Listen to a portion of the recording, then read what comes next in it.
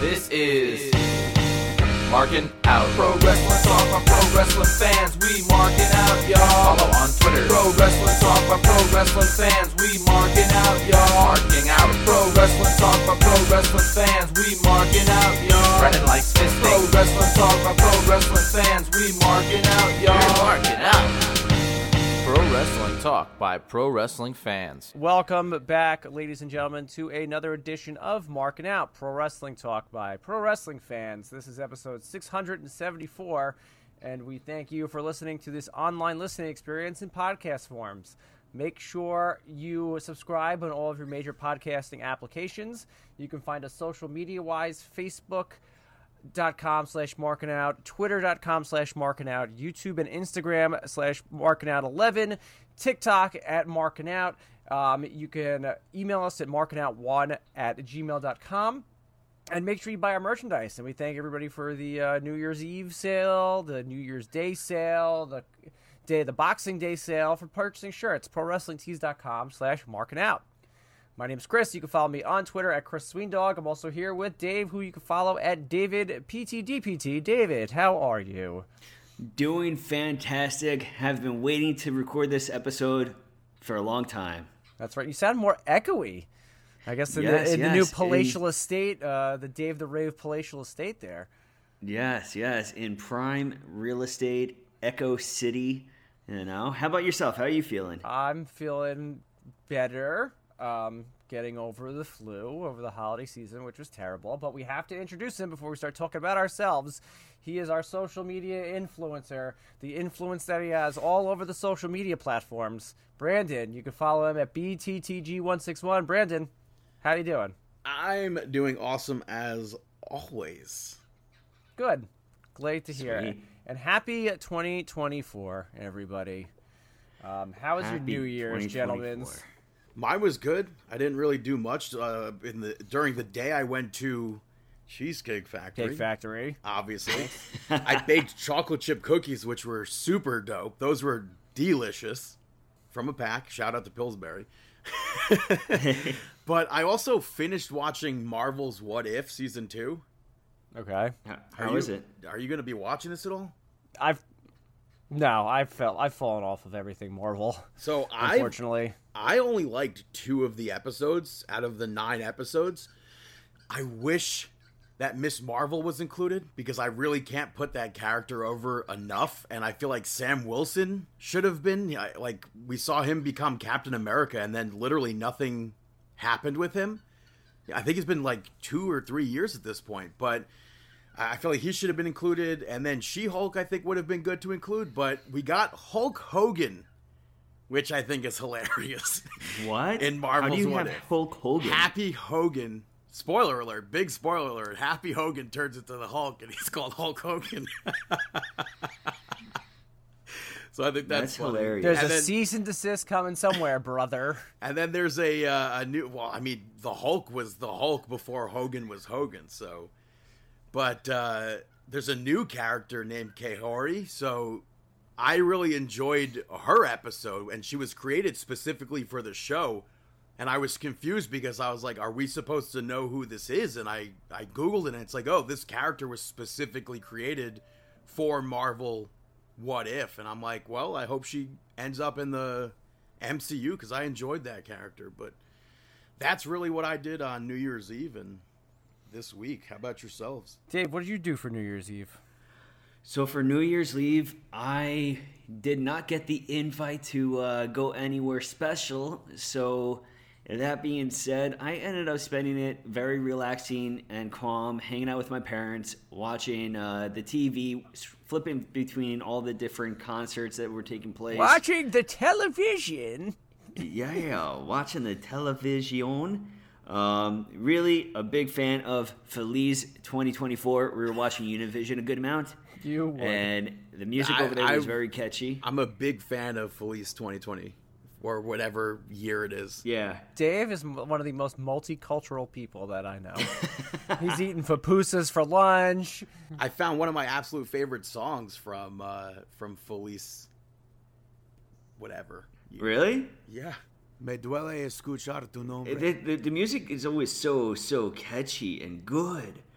So yeah, I spent it with my parents. And honestly, on that day, when you don't have a game plan or you're not going specifically to a party or something, there's too many people on the road that are idiots and too much drinking taking place. So sometimes the best thing you could do is just do whatever is most comfortable. So that's what I did. Right. How about yourself, Chris? Well, as I said earlier, my whole family got the flu last week.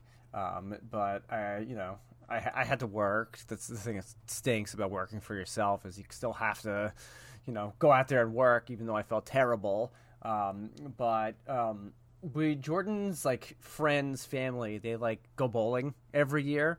So they invited us this year, and they rented 5 lanes out and had food and stuff like that. So that was for 2 hours. Mm-hmm. So that was from 5:30 to 7:30, and then I came home and I took some NyQuil and I went to bed by not even 10 o'clock. I could care. And I worked in an industry. I worked in the food service industry where New Year's Eve was a big freaking deal, and you had to work, and there was no excuses and stuff like that. And it just kind of just burnt me out of New Year's, and I could care less. Even my one tradition is every New Year's Eve I drink a Dogfish 120. This year I didn't drink it, and I'm kind of upset with myself. But unfortunately, as I get older, I have to make sure I get better. I'm still coughing, hacking up a lung here, but getting better slowly and surely every day. One thing I said to my sister too, because my sister and her daughter got sick as well. It's and everybody's story with COVID is different.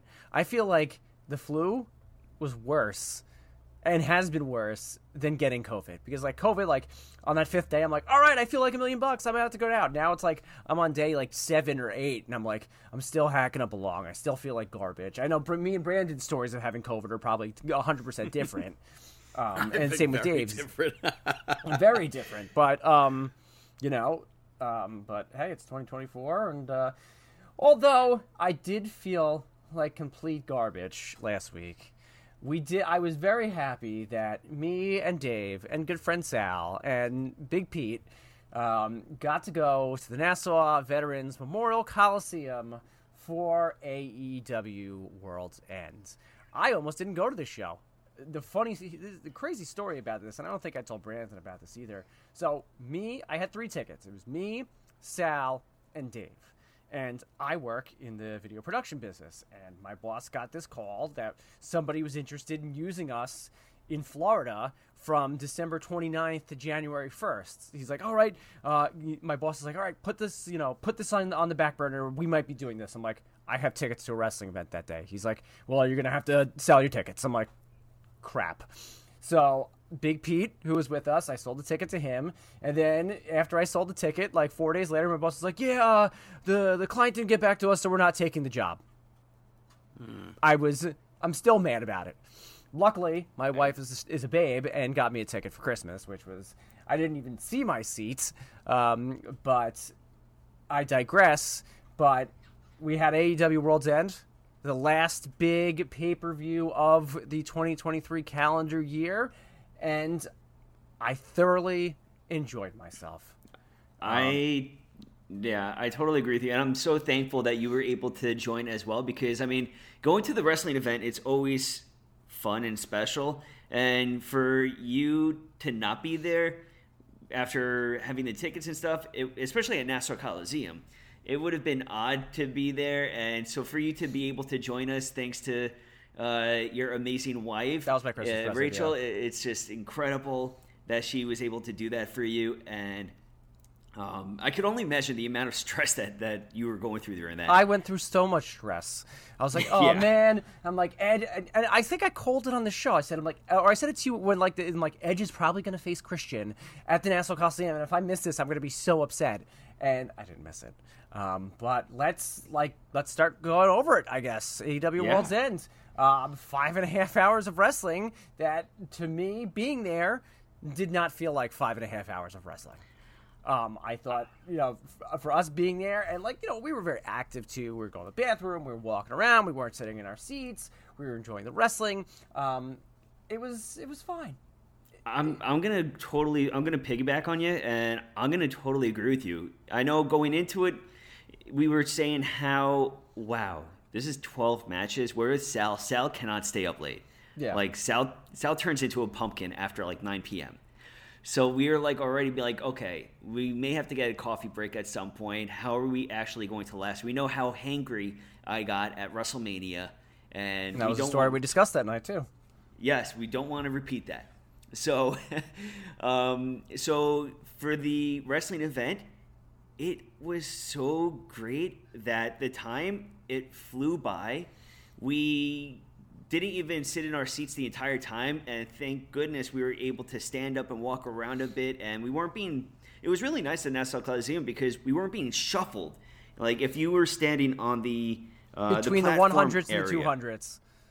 Yeah, it was so nice, Yeah. like to be standing there and not have to be shuffled away from taking a picture or just standing there. So we stood there for a long time, like the back end of the entire event. Yeah, from the Julia Hart match, the Julia Hart Abaddon match, all the way on, we didn't even sit in our seats. We stood in that middle set, like walking area that walks all the way around Nassau Coliseum, and it was awesome. And it was perfectly great, and we weren't even drinking, you know? We weren't even drunk or anything like that, and for us to have that time pass just from pure enjoyment, it was just awesome, dude. I know, and you know what? I think my favorite part was it too, and I said it to you so many times too. Is like we stood there and like the place was it had to have been close, if not sold out, and just to see everybody there and just everybody fully invested in this event was just like. Because AEW gets a lot of scrutiny. Oh, they can't sell out houses. You know, everyone's taking pictures. Like when they get there, when there's nobody in the building, and saying this is AEW at during the main event. They don't know how to draw a house. To see like what we saw and see how packed out that place was like awesome. And it just shows you like going into 2024 too, like wrestling and especially what happened too on Monday night on Raw. Like wrestling is like on the up, and it's on the up at like catastrophic up, like murder horn like up. Like I'm sorry, I can't think of the right words here, but like it's you should be very stoked going into 2024 being a professional wrestler. Yeah, it's something that I really liked about this event. First, it was weird because they don't have any Islanders banners hanging at Nassau Coliseum, which is like weird. Yeah, but something that I really liked at this AEW event is that it sounded like they had the microphone up higher underneath the ring. Unlike, I think WWE may have lowered it, but hearing the body slams and every single time that they had an impact on the ring, I don't know about you, Chris, but it instantly took me back to being a child seeing an event at Nassau Coliseum when, I remember seeing the natural disasters in that ring and just remember that echo of that microphone and just that echo that I guess is lost. But to hear that again, it was awesome. Yeah, it was a lot of fun. It was a lot of fun. It was the atmosphere was great. Everybody was invested into it. Let's run over the card really quickly here. You had the 0 Hour. You had 3 awesome matches on the 0 Hour. You had Willow Nightingale defeat Chris Statlander. This match was great, but at the end of the match, the wheels started to fall off, which was kind of disappointing because, both Willow Nightingale and Chris Statlander are Long Island natives. So for them to get a match against each other at Nassau Coliseum was awesome. But unfortunately, the end got a little bit, hectic. But Willow picked up the W there. Yeah, maybe some fatigue. What's that, Brandon? Oh, she wanted friendly competition. Stokely was kind of fanning the flames. And he pitched this match, and that's why they faced off. That's why he did commentary.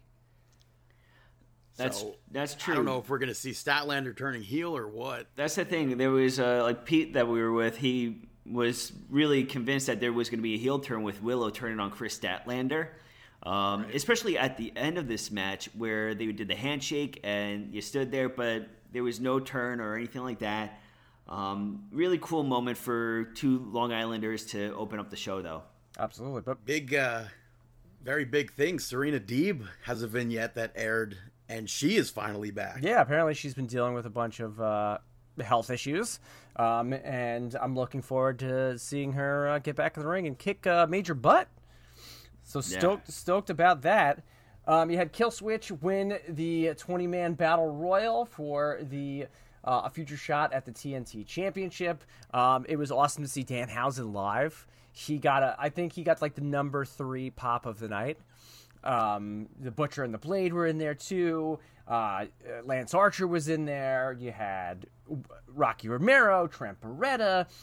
It was a fun 20-man battle royal, but obviously once you saw Killswitch chose to be in there, it's like, I guess he's winning because something will happen with the TNT Championship later on, and we'll talk about that unbelievable match in a little bit.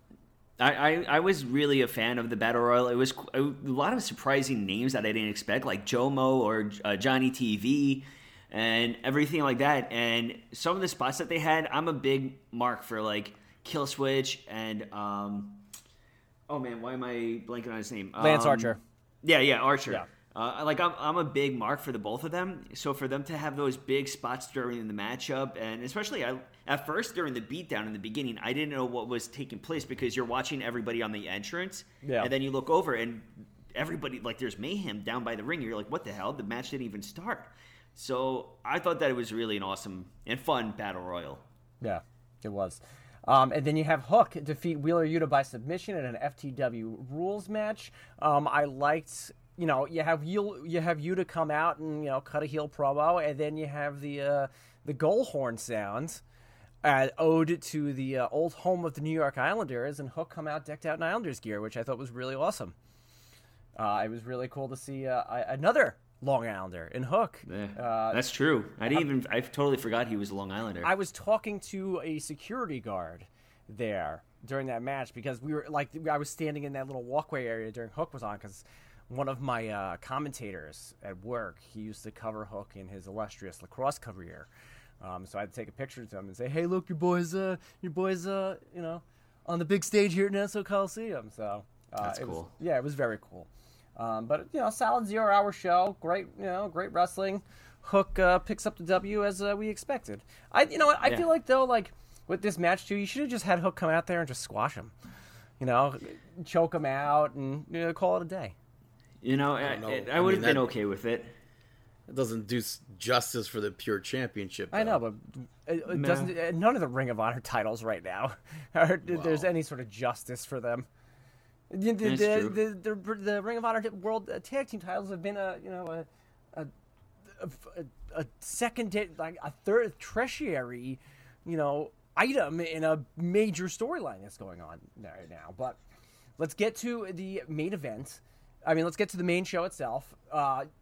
World's End kicked off with a 8-man tag team match, which saw the team of the Blackpool Combat Club, Mark Briscoe and Daniel Garcia, pick up the victory over Brody King, Jay White, Jay Lethal, and Roosh via Daniel Garcia picking up the pinfall.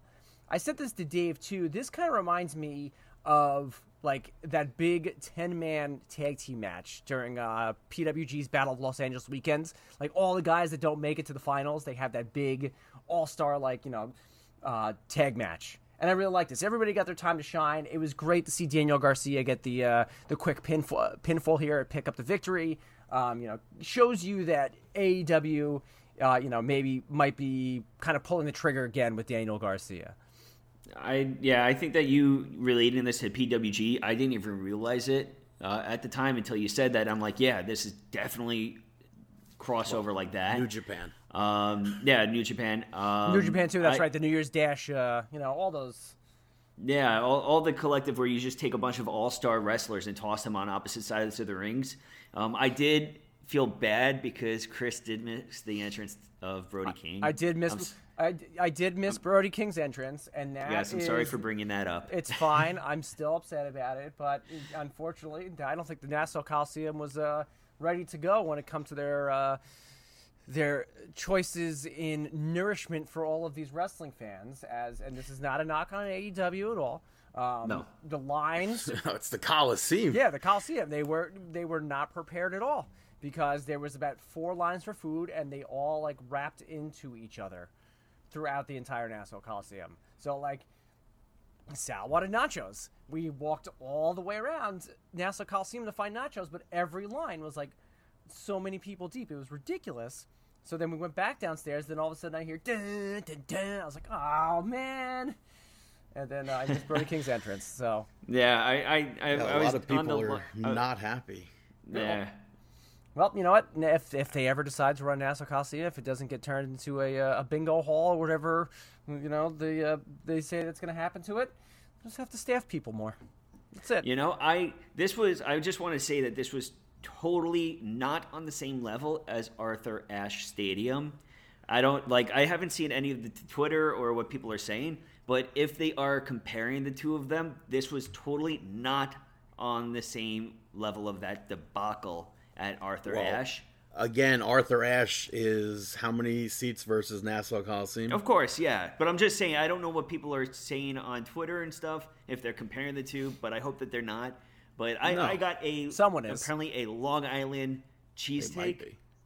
A Long Island cheesesteak, which was, garbage. It did I was starving. I got that, a pretzel, and a soda. It did the trick. It was good. But this matchup was a lot of fun. I marked out for Brody King in this match. I thought that he was great. And, yeah, this is pretty much where the crowd started to trickle in. Yeah. Was this the match with where Matt Menard was, on commentary super over? Was that another match? No, that was this match. And Brody, that was fantastic. Oh, yeah, right. Brody got in his face. Yeah, a bunch of times. I thought it was awesome. Brody's awesome.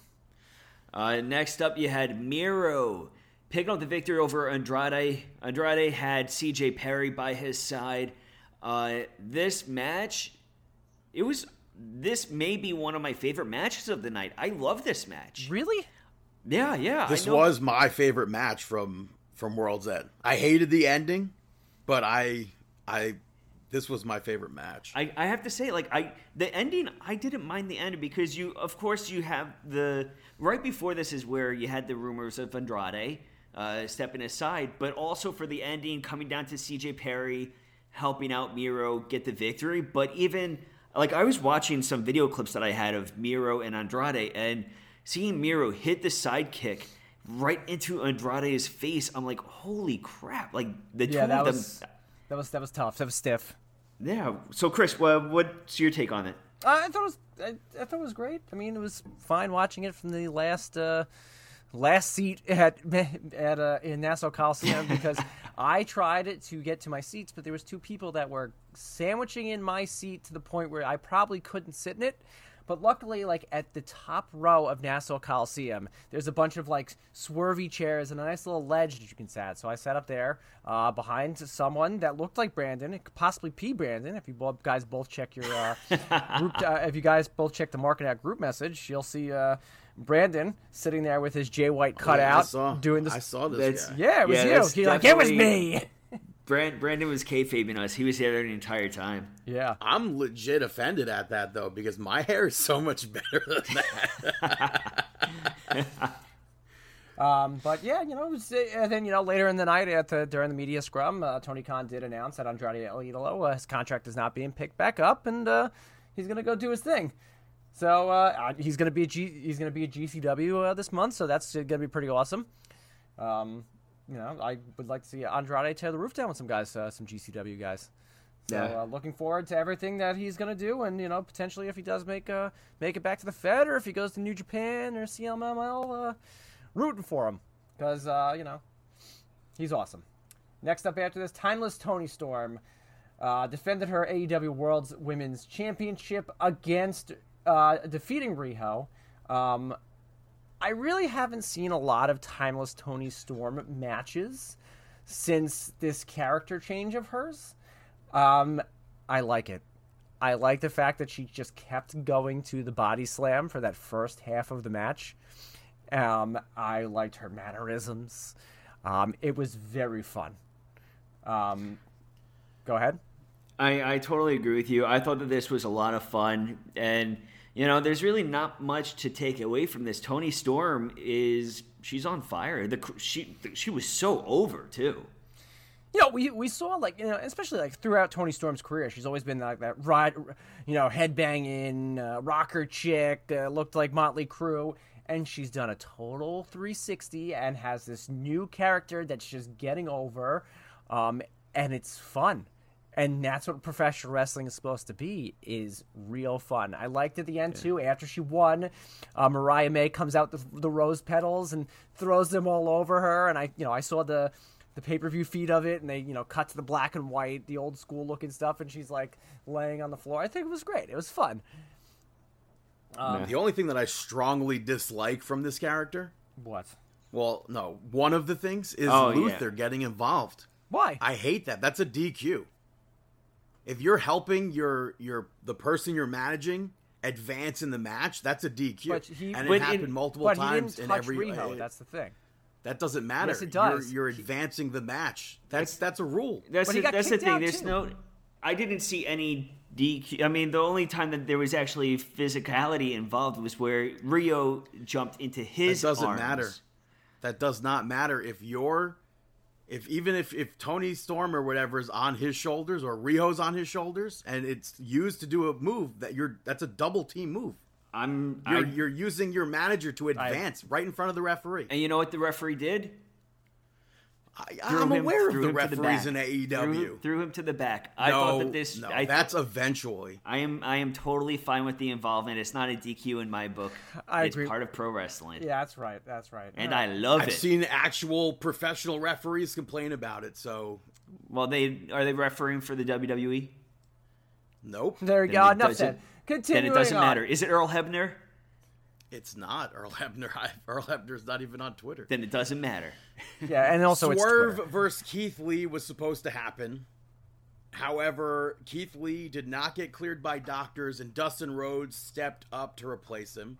And I did not think this match was going to be taking place either, because Swerve, before the match, beats the absolute crap out of Dustin Rhodes, takes his leg out with a cinder block.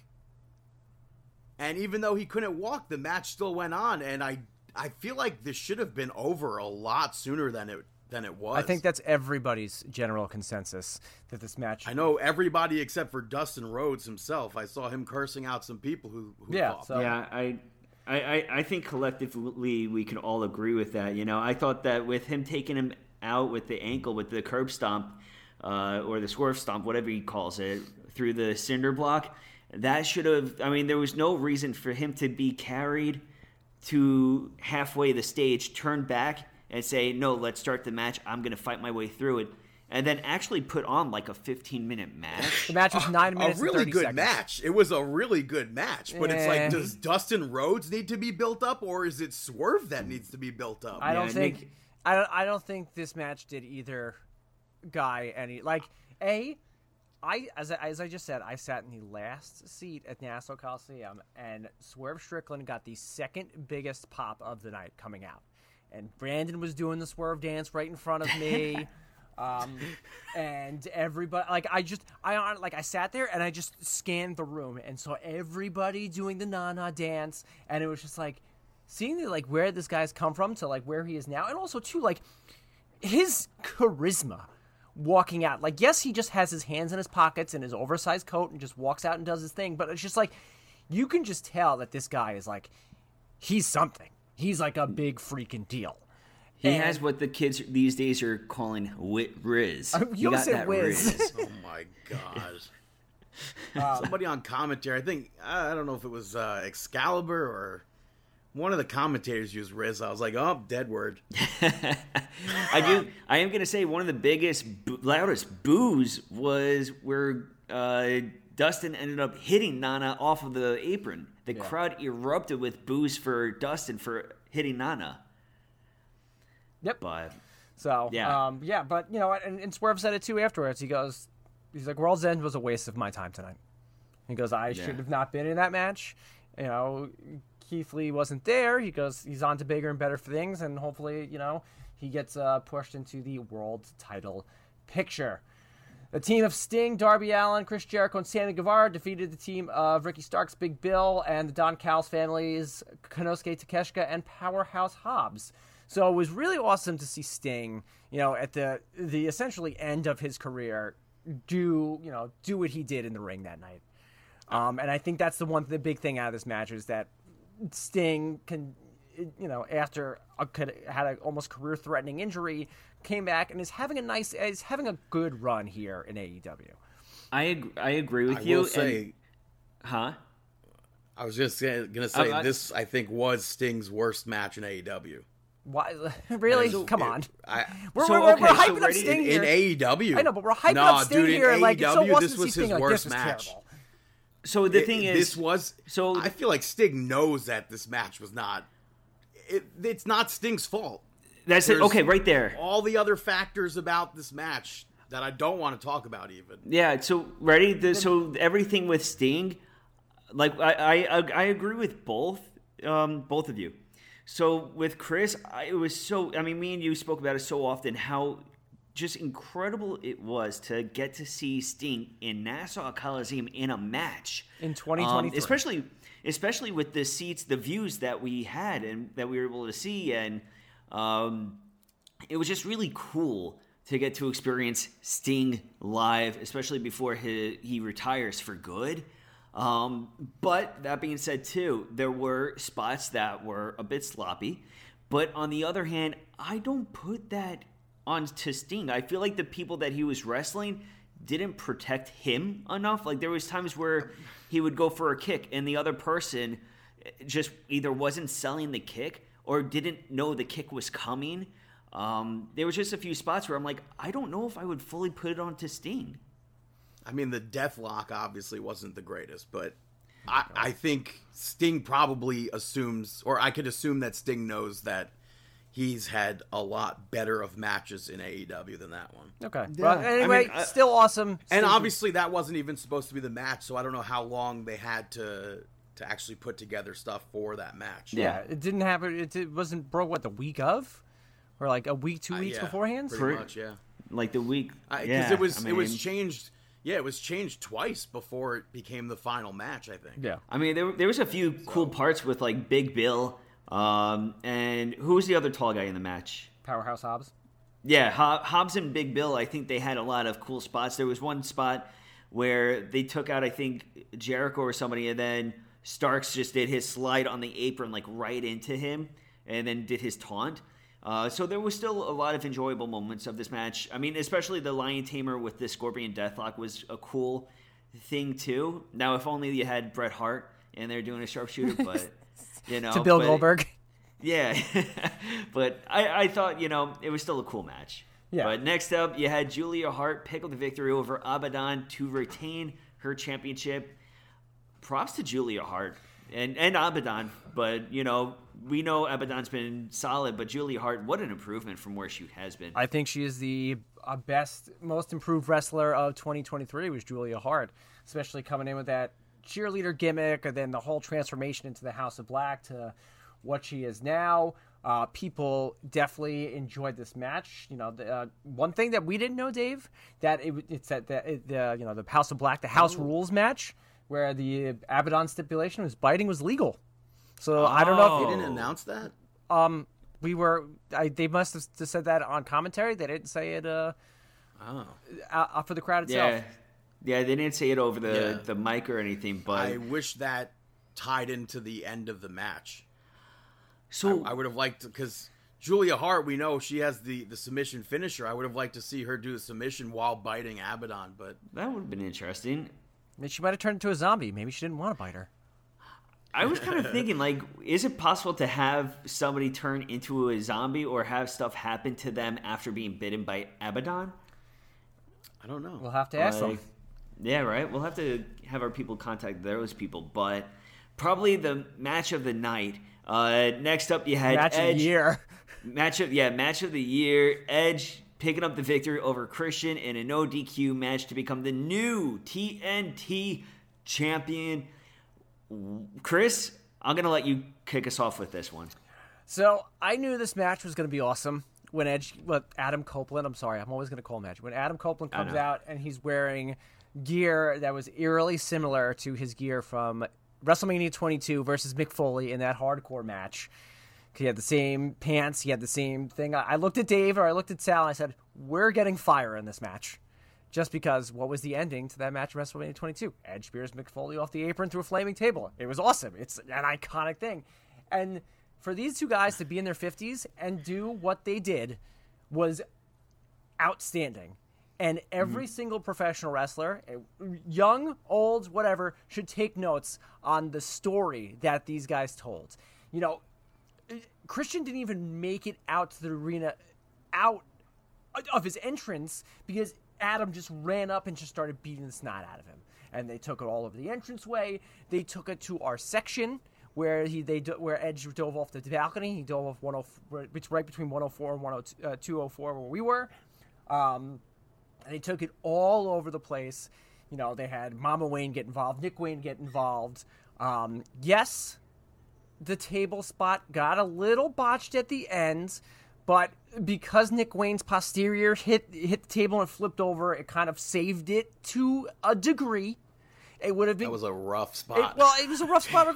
Him going through the table that was on fire, or him tipping over it. It would. But Nick Wayne is, in my book, and I said this the day of that night, I think Nick Wayne is now a made man in AEW because of being involved with this Adam Copeland Christian storyline, and then also taking a spot like that, being 18 years old, and getting the rub from somebody who's like a beyond Hall of Famer now, and the story arc, because we didn't even say so. Adam Copeland wins the TNT Championship, and what happened earlier in the night? Killswitch wins a battle royal to win the TNT Championship. He comes out and gives his title shot to Christian after Christian whispered something in his ear. And which we have no idea what he said. We don't know what he says. Christian cashes in. Christian is now your 2-time TNT champion. I think the match itself, everybody was going nuts during this match. And I said it earlier, people were invested in this event. Like, this match itself, everybody was just like, it's go time. When they showed the graphic on there, it was go time. These guys lived up to it. It was the longest match on the card, and for what it was awesome. It got "This is awesome" chance, "You still have it" chance, and these guys told an awesome story about how much they hate each other. And I'm the just story gonna gets to continue now, and it's so awesome. And I'm just getting pumped up right now talking about it. I'm also going to add that this was the first matchup that we got to see up close after leaving our seats to stand for a bit because we were sitting for so long. Well, that's what I said. That's what I said to you too. I'm like, we should be standing here for the rest of the show because I'm like, it's about to go to, we're in a manual transmission car here. We're putting it to forward. We're just going, brother. That's it. There was so much fun during this matchup. I mean, you had the ladder spots, you had kendo sticks, you had the fire table. Yeah, there was just so much taking place. But yes, as you were saying at the very end with Killswitch. What do you think he said to him? I don't know. I'm Give not me too the sure. contract, you POS.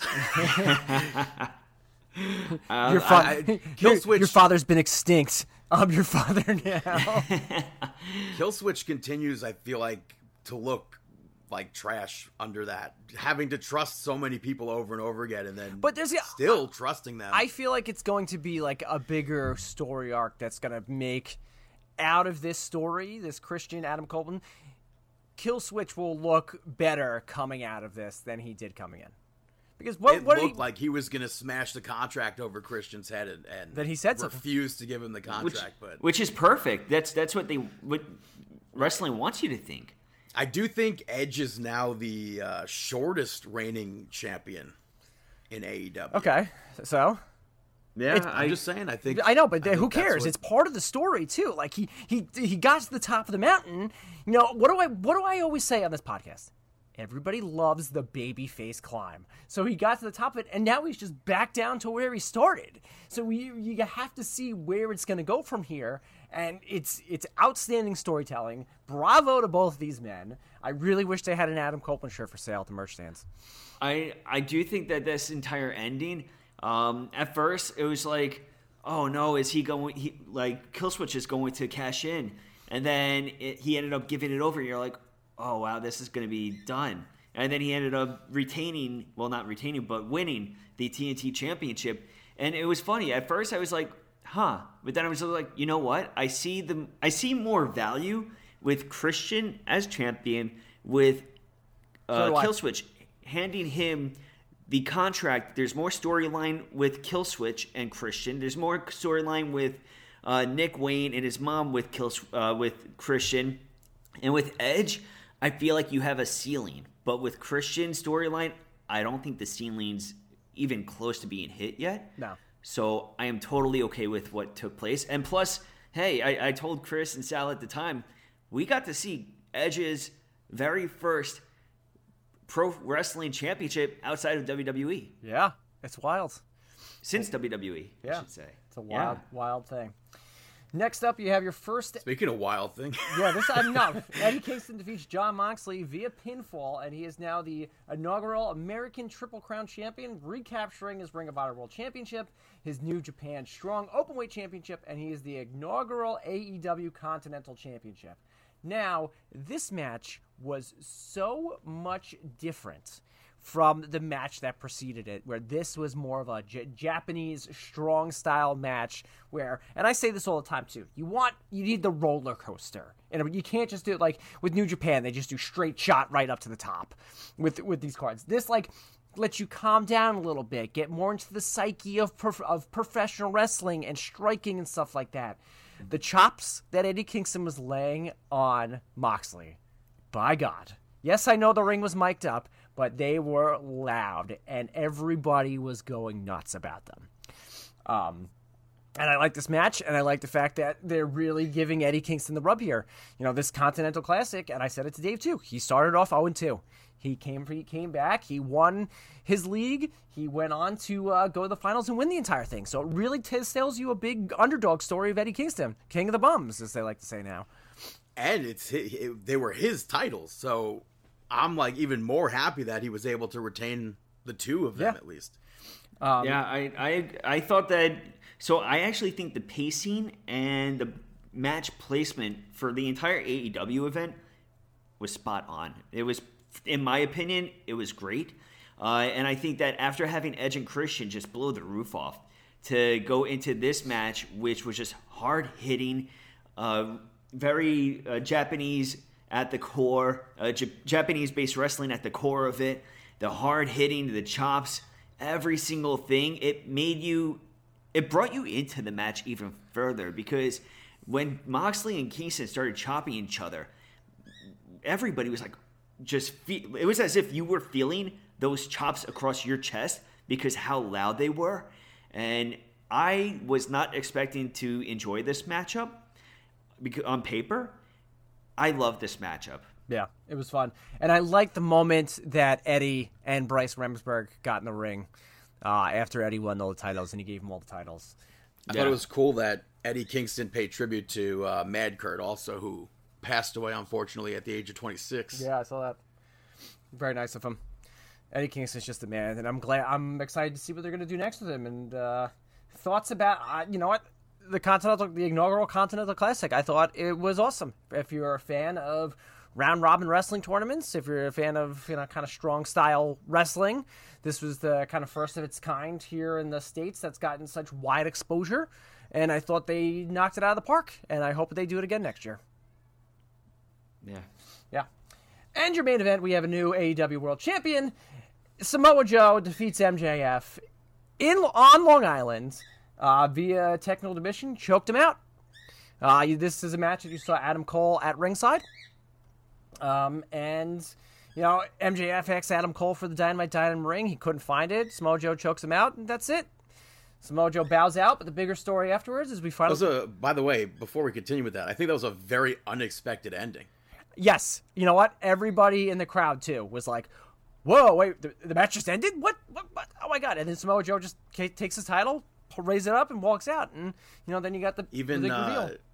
Bryce was confused by it even.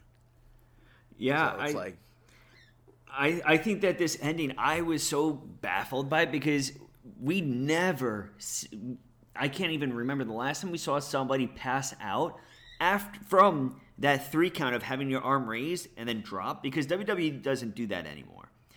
They used to do that, but you're also used to that, like, after the third, the hand stops right before it's about to hit the ground, and then they start to power up. And that's exactly what you were expecting to see with MJF. But we didn't get that power-up moment because of how powerful Samoa Joe was. I thought that this was an incredible swerve, and I loved it. I also liked MJF's video package before it came out. Oh man, that was fantastic. Yeah, hilarious, fantastic. Got Bagel Boss there. Bagel Boss is trash though. I'll keep saying that. Bagel Boss is the worst bagel place on Long Island. But why? Ben's, it's just trash. Their I like bagels Bagel are Boss. tiny with giant ass holes in the middle. Nah, they're terrible. Sign me up. I'll go to Bagel Boss any day. Brandon, you're not invited. Yeah. No, that's fine. I'll continue to trash Bagel Boss. I don't care. Yeah, Bagel Boss. This is a Brandon thing. Me and Chris love you still. Yeah, that's fine. I'll go there tomorrow. But anything else to say about this matchup? Well, we got to talk about the end. Okay. So before we go on to the next thing, what I do want to say, something that really did surprise me, and I brought it up to you, Chris, was that the crowd started to empty after MJF lost.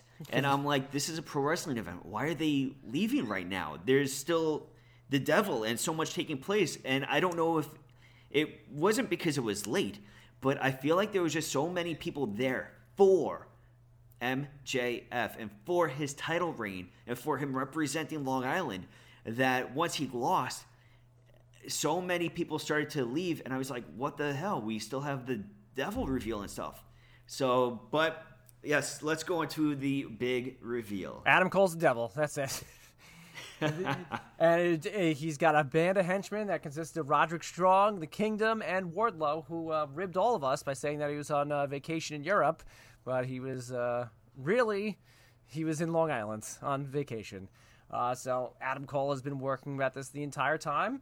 You know, led MJF to break his guard down and gain a new friend, only to stab him right in the back, which I love. Yeah. I know people are like, oh my God, it's so predictable. It's great. It's perfect. So I think that was it predictable? Of course, but I'm okay. Yeah, but I'm okay with that. I mean, we were talking before. We're like, who is it? Realistically, who did people think it was going to be? It was going to be Adam Cole, Britt Baker, maybe MJF himself. I mean, outside of that, but why would MJF do all that stuff to himself? It was never going to be Jungle Boy. Yeah, but that's the thing though, is that for them to work with Samoa Joe here just to get the Ring of Honor tag team titles, that doesn't make sense. Well, Joe it's not just to get the. Yes, it was just to get that and to get the title off of MJF, but. Exactly, that's the bigger thing, to get the title from feud. The bigger thing Samoa was the Joe MJF and Roderick stuff. Strong had a huge feud, and for some reason now they're friends. Wardlow and Samoa Joe over his dead father had a feud, and Wardlow's just standing there. I'm fine. But with it's that. not. But meanwhile, he's coming for MJF's title. How does any of that make sense? First off, Wardlow didn't have any interaction with Samoa Joe. Samoa Joe was not even in the ring or at ringside. He helped Samoa Joe get that championship. No, the championship he wanted. No, Samoa nobody helped Samoa Joe get that championship. Samoa Joe. They beat him down on Dynamite. They all helped Dynamite. him. Nobody was out there. They all helped him. Yes, that's Nassau them helping him. Nobody was there at all. Samoa Joe was not even at ringside.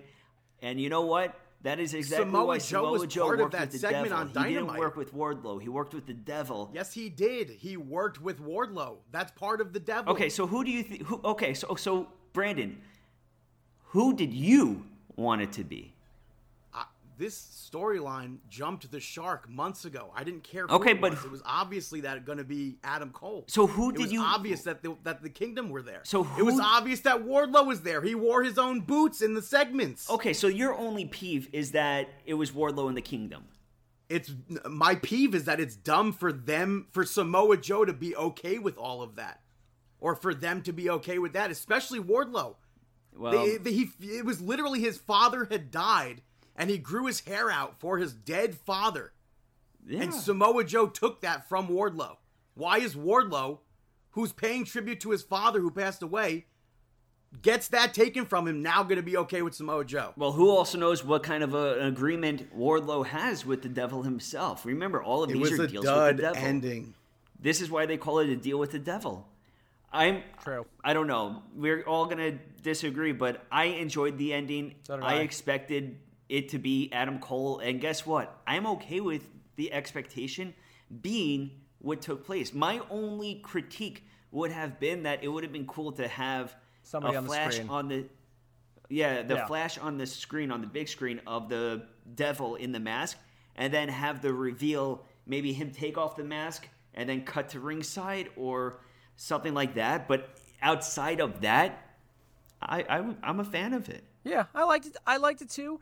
I think that, Wardlow said to MJF several times over the past couple months, "I'm going to take everything from you."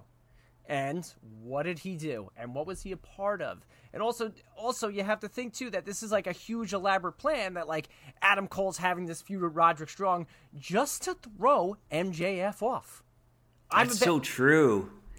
And Roderick Strong has been putting on this big facade with a neck brace and having a mustache and doing this 6 degrees of separation of the devil thing just to throw MJ off. So this was just a large, elaborate plan for MJF to get thrown off from everybody that could be involved, that was involved, to have them think that they don't. He doesn't think that they're the devil, and it worked. But now I want to know. Obviously, we're recording before Dynamite, so we don't know what happens. But now there's 9 people who should be gunning for 5 people. What are those 9 people? So, what are the 9 Yes. people? The Acclaimed. 1, 2. 3. Okay. 3. With Billy Gunn. Yes, okay. The Bullet Club Gold. Okay. That's 7. Okay. MJF. Okay, but MJF right now is allegedly not a contracted AEW talent, as they've taken his name off the current talent list on the AEW website. And then, who am I missing? Hangman Adam Page. 9 people. Yeah, perfect. So, start slowly but surely filtering them in. On Dynamite, you have, they come out and explain all their actions, and then you set up the first story. Maybe it's the Acclaimed, or maybe it's Hangman Page. It looks like Hangman Page and Samoa Joe called Hangman Page out during his media scrum, so maybe that's where Hangman Page goes first, because he was involved with the devil as well. So it's like the story of MJF and the devil. This was like the first act, and now there is going to be a second act of this, where maybe in 3 months MJF will just run out of the crowd and start beating up Adam Cole, who's in the ring, or maybe that'll happen tonight on Dynamite. And something that I think is really interesting that I didn't think about was that all these people were pulling the wool over the eyes and everything because Roger Strong was wearing the neck brace. Yeah, I mean, and also they're all coming together due to their hatred to MJF. Who's not to say that Wardlow, after everything with that Vegas event and stuff, he could easily say, "I hate MJF. I hate him because this was my moment to shine. I was supposed to win a championship that night, and guess what everybody was talking about? It was whether or not you were going to appear at the damn match or not." And that took so much away from me. So if they go with it because of pure hatred, hey, just like what Chris just said, this is just Act 1. Sign me up. I want to see what's next. Well, the devil and his group of merry men will have some words tonight on Dynamite. But that was World's End. Being there, I know it was a lot different experience from watching on TV, and I loved every minute of it. I had fun. I had a great time. I bought a Danhausen mask. And let's hope there's more events at the Nassau Coliseum, but this time they properly fill it with food. By the way, the amount of people saying this was the worst AEW pay-per-view of the year, I thought this was one of their best, if not the best, pay-per-view they did. That's Twitter, year. Okay? Twitter doesn't mean S.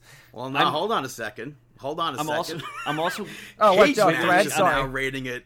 Cage Match is now rating it like the lowest of the low, and that's something Tony Khan apparently said that he now uses. So I am going to say that this was definitely one of my favorite AEW events. But on the other hand, look at what they didn't have though. You didn't have the Bucks. Kenny Omega. You did not have the Young Bucks. You did not have Hangman Page. You did not have who am I? And keep him off of TV. Kenny Omega, the Young Bucks, Hangman Page. You didn't have Ibushi that wasn't entire on it. elite. You didn't have that elite involvement into this event. And guess what? Nothing absolutely nothing got taken away from this event being as great as it was. Yeah. You don't need to book Kenny Omega. You don't need to book the Young Bucks to go over on every single pay-per-view. Yeah. So. Well, I mean, in a perfect world, Kenny Omega would have been on this pay-per-view and won the tag team titles. Would have. That's true. Would have. That's true. So we'll leave. I'm just going to leave it with the Young Bucks then, and get a speedy recovery to Kenny Omega. All right, so I'm going to bid you, in the words of Kenny Omega, I'm going to say good night, mwah, and goodbye, or whatever it says. Dave will too, by the way. I'm going to talk about Dynamite right now. And it opened up with footage from Samoa Joe from right after World's End, saying that MJF cheated to win the last time that they wrestled, so he turned everyone against him. And he took everything from him. That, to me, sounds like Samoa Joe is being the devil. Obviously, that's not the case. The show itself actually opens up with Adam Cole and the Kingdom and Wardlow and Roderick Strong, now dubbed the Undisputed Kingdom, which I wish they would stop using. I mean, come on. We know what the Undisputed Era is. We don't need the same similar sounding name in AEW. But he called everybody stupid who didn't see it coming that he would be the devil. Obviously, I agree with that. And he said that MJF is gone. He's never coming back. So this storyline, who cares about this storyline? The whole focus of the storyline was MJF. But he spoke about Wardlow being reset almost and having to be built up again to be champion. And when he's built up again, Wardlow will win the title and hand him the championship or something. We're already going through that storyline with Killswitch and Christian. Why do they need to reset Wardlow? Why did Samoa Joe have to win the title? Why couldn't they just give the title to Wardlow? Or why couldn't they help Wardlow get the title? That doesn't make sense to me. I still don't understand that involvement with Samoa Joe. It does not make sense at all. But Jay White showed up and actually put Adam Cole over for what he did to MJF. But he's also pissed off because they did what they did to him. And the Guns showed up. They brawled with them. Undisputed Kingdom beat them down because they were a man up, which is what I spoke about before. And then the Acclaim ran down. United Kingdom? What is their names? Undisputed Kingdom. I feel like that's going to happen to me a lot. But the Undisputed Kingdom left, and then the Acclaimed and the Bullet Club Gold faced off at each other, and Bullet Club Gold left. First match of the evening saw Orange Cassidy pick up the victory over Dante Martin to retain that championship. On Rampage, Top Flight and Action Andretti picked up the victory over the Best Friends, which was surprising to see them pick up that victory. But that match didn't really do anything to sell the pay-per-view because most of them ended up in that 20-man battle royal. But it sets up this match. And Orange Cassidy in this match spent some time injuring Dante Martin on the outside of the ring. And Dante had a comeback and actually included some Orange Cassidy kicks in that comeback, which I thought was fun. I missed this version of Dante Martin. I feel like it's been months since we've seen this version of him. So I enjoyed that match. Top Flight's music randomly hit afterwards, and it completely killed the crowd. And then Private Party's music hit. And they showed up to reintroduce themselves, and they put all the teams on notice, including the Hardy Boys. So there's no mention or breakup storyline as to why Brother Zay is no longer Brother Zay. But it's good to see Mark Quinn back. It's good to see Private Party back. I just wish there was storyline involvement there. And ultimately, I felt bad that part of the segment happened where I guess they were probably supposed to play Private Party's theme song, but here's to Private Party being back. After that, Tony Storm was interviewed, and told Renee that she's leaving to go to Manhattan because she's in Jersey, doesn't want to be in Jersey. She doesn't care about watching Mariah May's match. And then we get to Mariah May's match. She picks up the victory over Queen Aminata, which was, I think, a fine debut for Mariah May.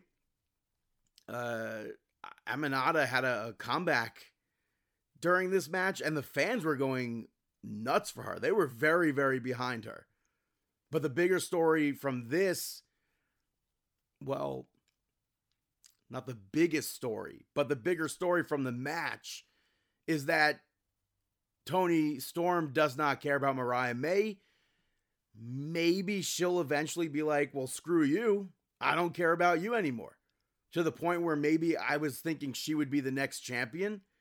But Renee interviewed her afterwards. And Deonna Purrazzo returned to AEW.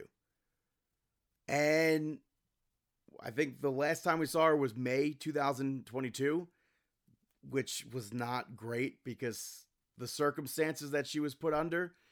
But she ended up telling Mariah May to tell Toni Storm that she's all elite. And Mariah May said that she's not a messenger. Go tell her yourself. And it led to blows, and Deonna Purrazzo came out on top. But I'm pumped to see Deonna Purrazzo there. I do literally think that she's one of the best female wrestlers that are on the, not on the scene. Is that, yeah, I'll say on the scene. And I'm excited to see more of Deonna Purrazzo in AEW. After that, Christian and his group, the Patriarchy, whatever, came out, and it's very interesting that Nick was like completely unscathed from that table spot. But Christian ends up thanking himself for putting an end to Edge and made it seem like he was going to thank Killswitch in that moment. But then obviously thanks himself, which I think is funny. And Christian was kind of pretending that Edge didn't even beat him. And I think that was also funny because that's like on brand for this Christian character. And he also said that he'll hand the title off sometime to Nick Wayne when he's ready. So we discussed it before. Killswitch continues to look stupid, but it does seem like he'll be the next TNT champion. On Rampage last week, Ruby Soho picked up the victory over Marina Shafir. But the big story from that is that Harley Cameron is officially in the Outcast now. And that got covered on Dynamite just to make it official. And in that match from Rampage, she caused a lot of distractions. And Ruby Soho ended up getting that victory over Marina Shafir while holding the tights to pick up that victory. I said that weird. But the backstage segment that took place on Dynamite, it seemed like something was going on between Saraya and Harley Cameron, and I don't know where they're leading that angle to, but we'll see where that leads. After that, Takeshita picked up the victory over Darby Allin, and I think they spent way too much time on the outside, including a double roll chaos theory on the ramp from Takeshita, but this match I thought was still really good. Takeshita at one point looked like he hurt his knee, and they kept going, and it went a lot longer than I thought it was going to. And he beat the absolute hell out of Darby Allin to the point where I'm like, oh, this is the point where Darby Allin, he'll have his comeback, and 100% he's going to pick up that victory. But that wasn't the case, thankfully. He hit that avalanche German suplex. Somehow Darby Allin was still up from that.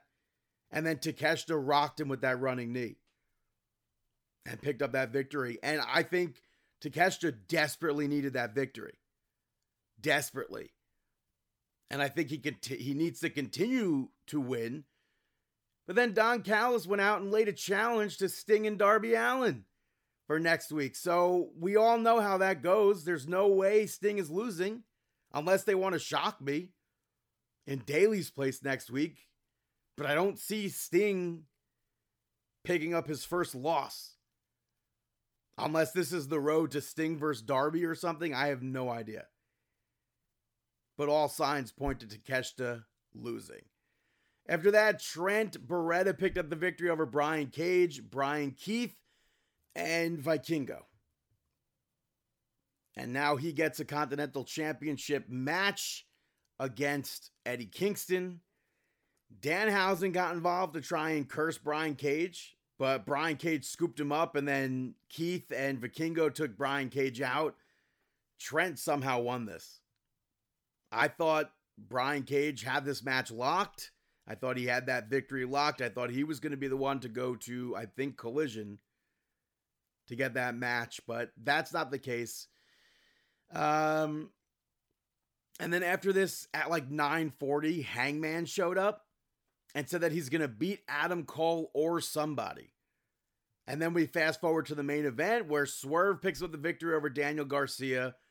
Daniel Garcia and Prince Nana did like a dance-off outside the ring, and I don't think the referee was counting it all, so that's annoying. But outside of that, I thought they had a good match. Swerve ends up pushing Matt Menard around a little bit. He was on commentary, and Daniel Garcia ends up trying to put a sharpshooter on Swerve on the commentary table. I guess he didn't realize how small of a space he had to turn him over. So they go tumbling to the ground. They both obviously recover. Some good false finishes. But obviously Swerve was going to win this. And needed to win this. Match is over. He goes to shake Daniel Garcia's hand. Prince Nana low blows him from behind.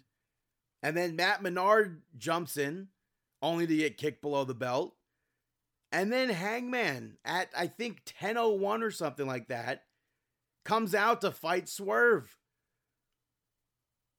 I got jumped by Adam Cole, Roderick Strong, Wardlow, Matt Taven, and Mike Bennett, but let me go fight Swerve again? Why? We're supposed to be done with that feud. It just ended. Why are we going back to that? I thought that was so goofy, but that's AEW Dynamite. Gonna take a quick little break right now, and I'll be right back here on Markin Out. Yo, what's up, y'all? This is DMC in the place to be, and the only place for you to ever be is right here, listening to Marking Out. That's all it's about. Welcome back, ladies and gentlemen, to Markin Out episode 674. Gonna kick it over to some Monday Night Raw. Monday Night Nitro. WWE Day 1, which is absolutely crazy that they sold out Monday Night Raw. Like, completely, of all the seats that they put on sale, at least. It opened up with Michael Cole and Wade Barrett in the show to basically welcome everybody and hype up the show. The very first match of Monday Night Raw, though, saw Nia Jax pick up the victory over Becky Lynch. Crowd was super hot for this match.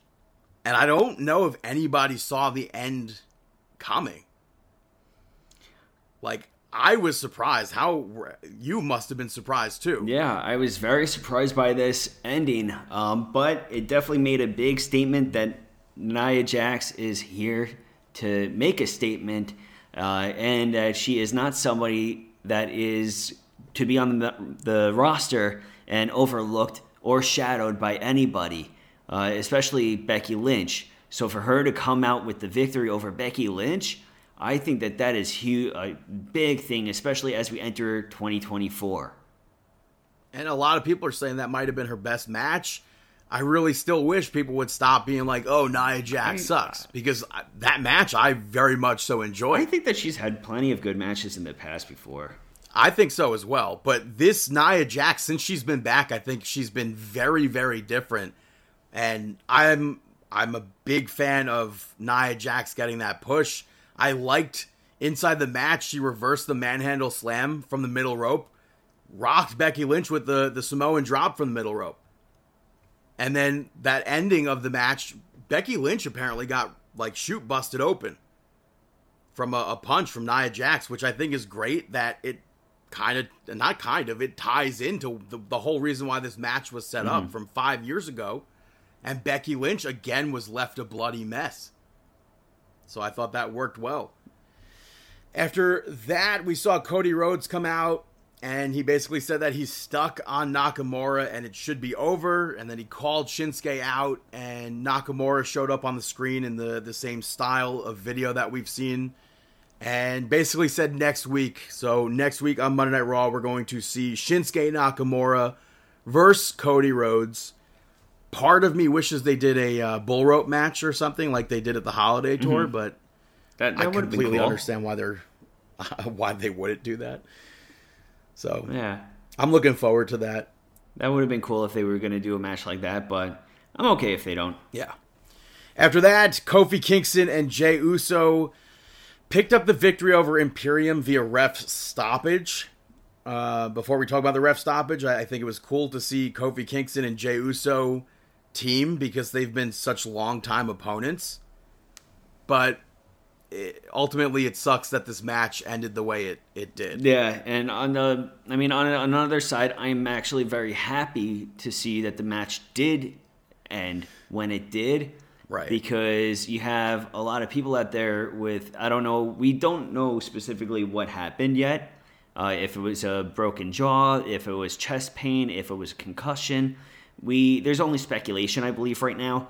But no matter what it was, to stop the match for the better of all the performers within the ring, Vinci being the main performer, I think that's a huge call to make. Very important call, very gutsy call as well because of the impact that it is having on everybody in that ring. But also when you get back through that curtain, what's the repercussions of you calling off this match or stopping it? There's not. What do you mean? They're probably putting the guy over. Sean Bennett called off the match. It was a medical injury. Exactly, but you never know. So for somebody to actually take a stand and say, I'm stopping it, kudos. Yeah, and Vinci did tweet out saying that he was fine, so hopefully that is the case. Like Dave said, we don't know what happened. Obviously, Kofi rocked him with a drop kick off that springboard he was doing, and Sean called for the match, so yeah, kudos to him. After that, Miz TV took place where they announced that the Judgment Day were going to be the guests. It was R-Truth who came out by himself, and Miz asked R-Truth, as if it was still part of the Judgment Day, what his role is in the group. And he basically said that he's doing everything. He's doing PR for them, which popped me. And Dominic and JD McDonough ended up coming out to stop R-Truth in this segment. And Dominic, in his hometown, getting the boos that he was getting, I thought was fantastic. We say that literally every week about him being booed, but this was in his hometown, and that was so good. Yeah, I totally agree with you. I think that everything with this was just hilarious.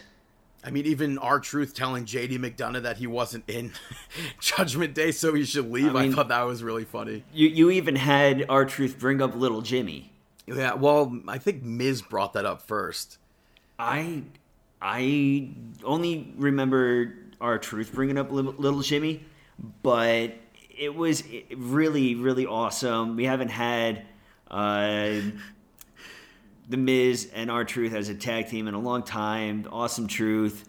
So Dominic laid out that challenge, and R-Truth thought it was a strange bedfellows match, which popped the absolute hell out of me because obviously, if you know a strange bedfellows and I match, like how R-Truth was just playing around, being like, "Yeah, no, but I'm still in Judgment Day" and everything like that.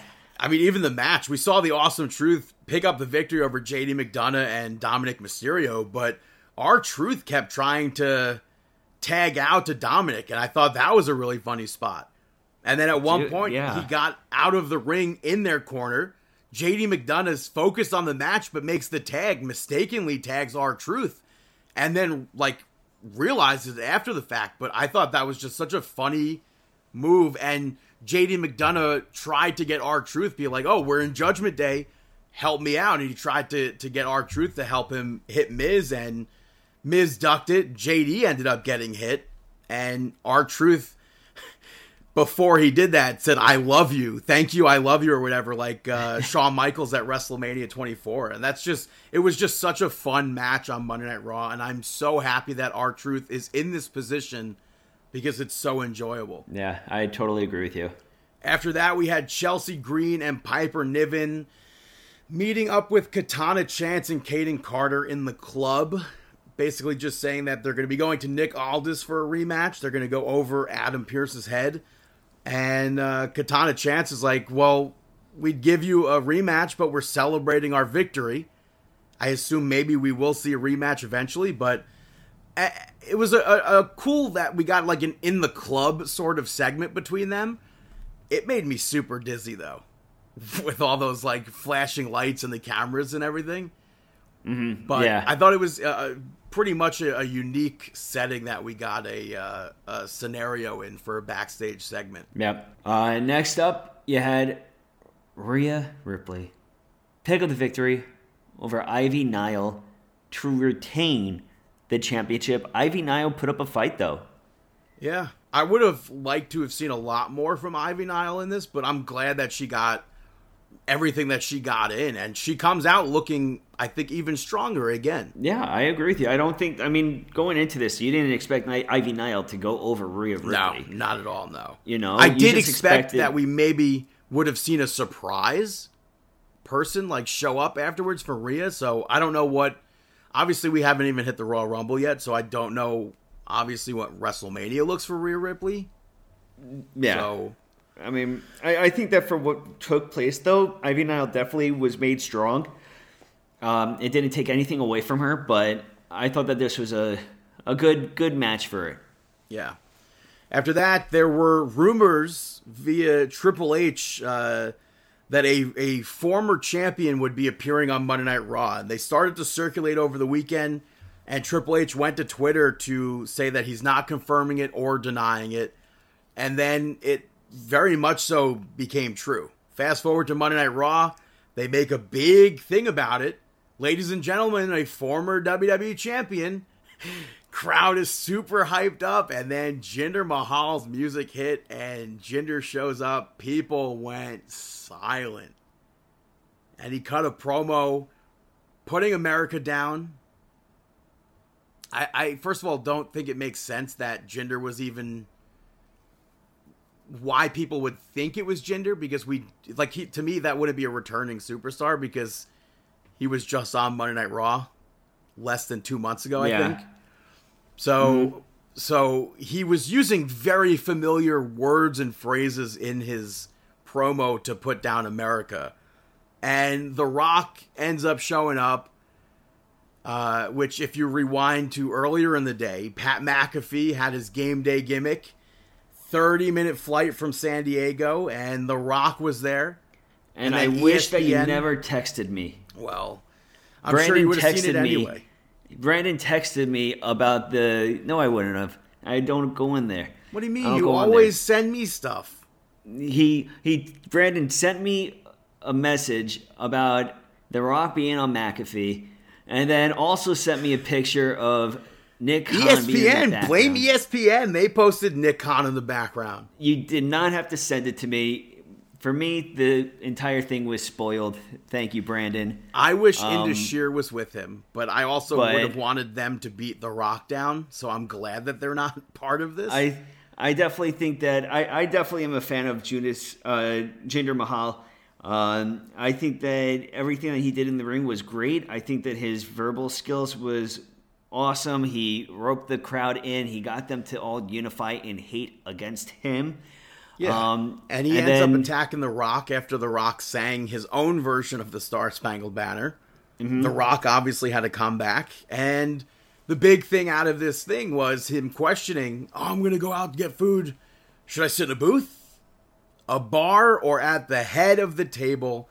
The segment itself, I think, went way too long, but it's The Rock, so... And I'm very happy, by the way, they did not censor it. God bless them at USA Network for not censoring this. Yeah, thank goodness. I think in Canada they were censoring it, so I'm very happy. Yeah, because you know how much I hate that, you know? It completely ruined that segment when he returned with McAfee on Fox. But Yeah. I think this opens the door for The Rock to wrestle in Australia at Elimination Chamber in a 60,000 maybe plus seat stadium. Probably main event the Elimination Chamber with Roman Reigns and maybe pass on the torch to Roman. I don't think this is the end for Cody at all. I don't really know even if it would be passed to Reigns or more so just being able to give a free throughway to Cody Rhodes being the person to go in there. But I'm looking forward to it a lot. Whatever's taking place. I'm still set with Cody winning the Royal Rumble again. Yeah. So, but next up, you had Shayna Baszler and Zoe Stark pick up the victory over Natty and Tegan Knox. This match having to follow The Rock, I think, is super tough, and they were not given a lot of time to do it. And I think Zoe Stark, for me at least, needed to win this. So I wish this went longer, and I wish they had more time, obviously. But I think for what it was fine. And Zoe Stark now has a win over Natalya and Tegan Knox, as well as Shayna Baszler has the victory. Yeah. But next up in the main event of the evening, you had Seth Rollins pick up the victory over Drew McIntyre to retain the championship. Seth Rollins and Drew McIntyre put on a great main event for our very first Monday Night Raw of 2024. Yeah. And Damian Priest and Dominic Mysterio made their way out, and Damian Priest hit Seth Rollins with the briefcase. Drew McIntyre hit a Claymore into Damian Priest with that briefcase. And then Dominic ends up getting involved. Seth ends up with a Claymore to his face as well. He has his feet on the bottom rope for that final 3 count. That was a fantastic spot. And Drew McIntyre got pissed off, cleared off the commentary table. Seth ends up hitting a pedigree on that table, and we see Seth get him back in the ring, hits the stomp, picks up the victory. And that's the close of Monday Night Raw, and I really feel like in that time, we could have seen Damian Priest and Dominic still kind of jump Seth Rollins after. He was still like knocked out from the match where there could have been enough like energy loss where if they jump him, he could cash in successfully. So it would have been really cool to see Drew McIntyre walk out as champion. I don't know what's next for the championship. What's next for McIntyre here? I don't know. I mean, I feel like you're going to be seeing McIntyre and Priest as a side piece right now because McIntyre and Priest have been going at it for a while. So I feel like McIntyre Priest is going to be maybe a chamber. And then Rollins seems to be lined up with CM Punk. Yeah, very much so. But for me, that's WrestleMania. Yeah, but again, I don't think Punk and Rollins needs the championship, but maybe that's what it'll be. I don't know. Yeah, I agree with you. That's Monday Night Raw. Moving over to NXT New Year's Evil. It opened up with Lyra Valkyria picking up the victory over Blair Davenport to retain the NXT Women's Championship. The double stomp that Blair Davenport did from the top rope had me think that Lyra Valkyria was legitimately knocked out. That was such like a brutal blow, and I thought they were gonna like call off the match. So I'm glad that was not the case. And then later on, that Falcon Arrow from Blair from the top rope, that was insane. So yeah, that was a nice spot. She looked great in this match. Lyra Valkyria looked great, and I'm happy that she ended up winning. Afterwards, though, Lola Vice ran down as if she was going to go cash in her breakout tournament contract. I don't know when these things became like Money in the Bank-esque. But Tatum Paxley put a stop to her. Elektra Lopez attacked Tatum, and then Lyra helped Tatum out. So we got that from them. We also saw later on Nikita Lyons approach Blair Davenport and tell her that she could have easily taken her out from behind like she did to her. But she's not about that. She wants another match, though. And Blair Davenport basically said there's not going to be one. And then they argued, and Wesley Blake was one of the people who broke it up, so it's always cool to see him on TV. I didn't even know that he was with WWE too. I think he's been there for quite some time at this point. Yeah, I otherwise I totally forgot about it. Yeah. Next up, you had the LWO pick up the victory over No Quarter Catch Crew. Dragon Lee, by the way, was unfortunately stuck in Mexico with visa issues. So we had a nice replacement being the return to NXT of Carlito. After 14 years, he was a season 1 pro. Mm-hmm. I think for Michael Tarver, if I'm not mistaken. Huh.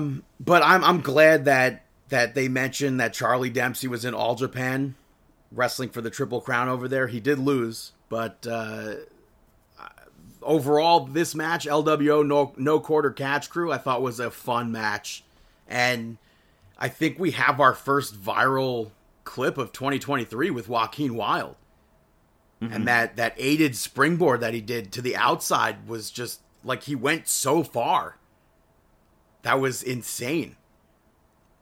So I thought that was really cool. That got me, that just launching him. I texted you, I was like, holy crap. And then, of course, it sparked the debate whether or not that was the longest launch on TV for a wrestler or whatever. And then Angelico chimed in. So there's definitely, maybe it could be Angelico who has that, because he has some crazy dives on TV as well. But for 2024, I think I said 2023 before, that spot with Joaquin Wilde was insane. And the only thing that I wish was different was at the end of the match, the referee didn't even try to get Carlito out of the ring. And I wish that they tried to do that. Yeah, I can agree with that. After that, though, we saw Ariana Grace pick up the victory over Roxanne Perez via referee reversal. And I thought this was a good match. Ariana Grace cheated in this match and still originally lost. But she ends up getting in Roxanne's face, and Roxanne snapped. She attacked Ariana Grace. She locked her in that submission, and the referee decided to reverse the decision. I don't know when the last time we've seen that, but I was very, very happy that we saw something like that. Yeah, you don't get it too often. Not at all. I can't even remember last time that happened. I was a big fan of that happening because, like, that's the rules of pro wrestling. Yeah, I know that it has happened, but I just don't remember when. But I thought that this match was really good. The one thing that I did was where Roxanne Perez, she locked in everything on Grace for a long time, wouldn't let go and everything. But after that, Grace was able to still crawl out of the ring. And then when she was on the outside, she was just overselling a little bit. Reminded me very much of the Iconics in selling. But I mean, I could see her being a very similar character to the Iconics. Yeah, but, with that selling, I kind of, after a submission with the reversal being from there, I kind of wanted her to just lay down and stay there for a little bit longer. But that's really, really heavy critiquing. After that, we saw Ava backstage, where we finally kind of know that there is some sort of bridge of her acting like as a bridge between the roster and Shawn Michaels. Because of the talk that she had with Paul Heyman. She said something like, he told me that Shawn Michaels could use some help or whatever getting to the roster. Something like that. And she ends up announcing the Men's Dusty Classic will start next week. And throughout the night, we saw a bunch of teams form and stuff like that, where we saw Braun Breaker and Baron Corbin backstage.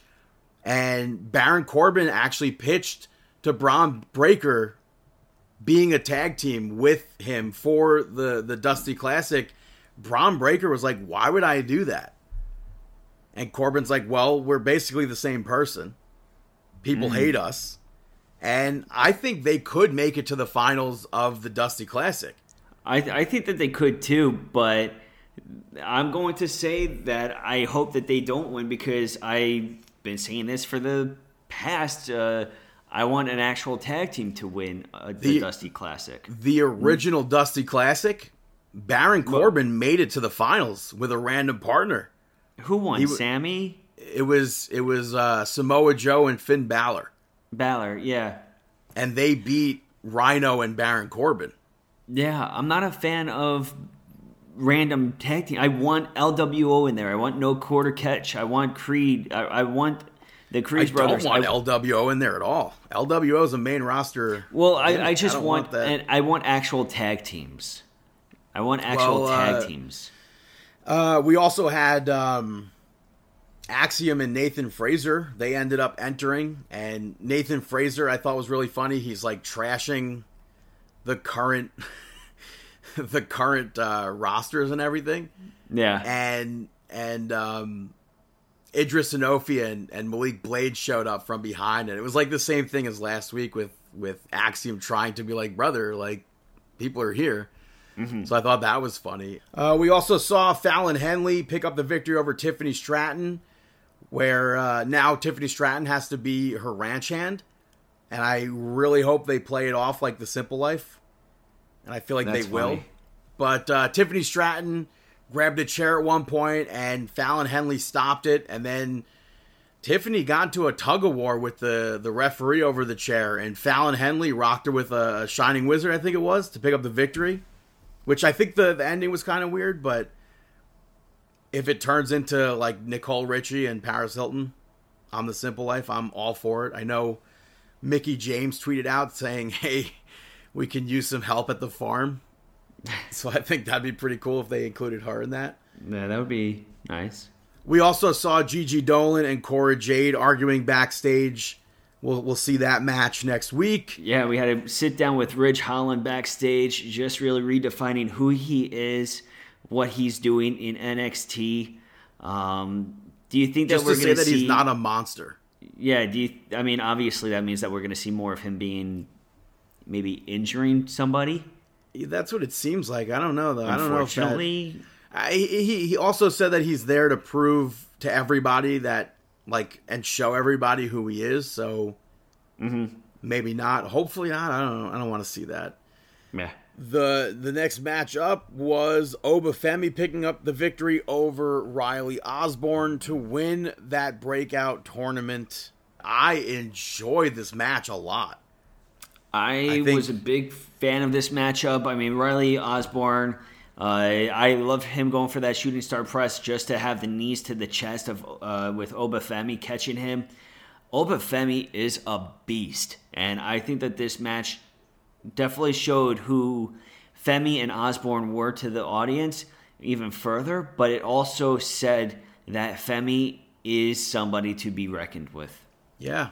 We also had Thea Hale and JC Jane involved in that segment, and backstage... Andre Chase and Duke Hudson they put Riley over, and Andre Chase wants to enter the Dusty Cup. JC Jane shut that down, and she put Duke Hudson and Riley Osborne together because Andre Chase has been dealing with everything, super down on his luck. Yeah. And just big time gambling debt, I guess.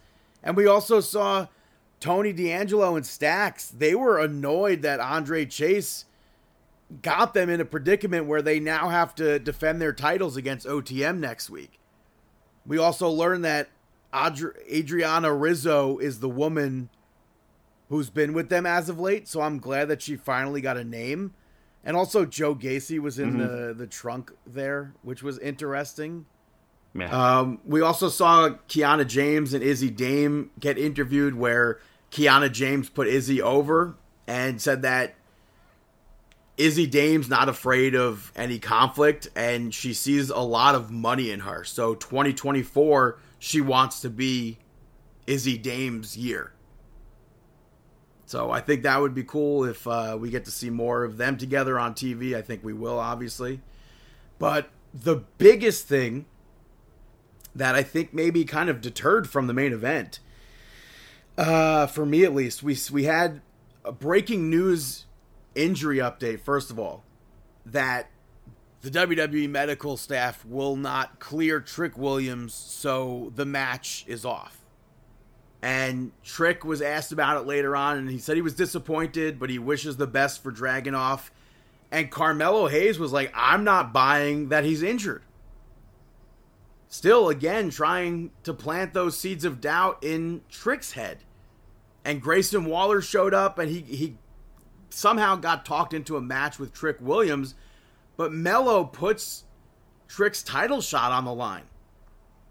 So Trick's obviously not happy about that, but fast forward to where the main event is, Shawn Michaels, during the show, tweets out that a former champion wanted to stop by and watch the main event, and I thought we would see them before the match, but that wasn't the case. Yeah, but nothing. So for me, we get Trick Williams picking up the victory over Grayson Waller to stay the number one contender. And it was a good match. You had a lot of speculation, especially with coming out of AEW with Andrade being no longer in AEW as per the scrum that Tony Khan mentioned. So people started speculating that Andrade could be that champion to show up on NXT. So I was a bit taken out of it because I was sitting there the whole match waiting for the former champion. Yeah. But we saw Grayson Waller control most of this match. Trick had a comeback towards the end and reversed Grayson Waller's finisher. He hit that bookend off the middle rope. Waller, kind of like Seth Rollins and McIntyre, he gets his foot up on the rope. And then he hit that rolling flatliner. Carmelo Hayes, who Trick Williams said, stay in the back, I want to do this by myself. Carmelo Hayes runs down to cheer on Trick Williams, and Trick was like, what's going on here? Yeah, and the speculation that maybe he's going to cost him. And when the referee was distracted with that, the fans light up, going absolutely bonkers. I'm like, here it's happening, it's Andrade, it's coming, it's happening. And then Kevin Owens shows up, and I'm kind of like, the wind sucked out of me like Jinder Mahal showing up on Monday Night Raw. Kevin Owens. I was fine. I was totally fine with Kevin Owens showing up on NXT. I'm fine with Kevin Owens being there. I'm 100% fine with KO. I just built it up in myself. I went into the internet. So nah, you're falling into that. You're falling into it too much. So Kevin Owens ends up knocking out Grayson Waller with that cast, and Carmelo Hayes was very hesitant after the match to clap for Trick even. So it was Trick who it was Carmelo 100%, I think, who took out Trick Williams. We go back to that same conversation, and I agree. But Kevin Owens at least made sense in that storyline wise with Grayson Waller, and overall that was New Year's Evil. Gonna move over to SmackDown. It kicked off with Kevin Owens picking up the victory over Santos Escobar to advance to the match at the Royal Rumble with Logan Paul for the United States Championship. Logan Paul was out there to watch the match. We saw Joaquin Wilde and Cruz del Toro attack Los Lotharios at the start, so that took them away from the ringside. But Escobar got distracted by that, and Kevin Owens took full advantage of it. Part of me would have been fine if the match ended in those three moves because of that distraction. I'm happy it didn't, and it was a really good match. But both of them had moments where it looked like they would have won.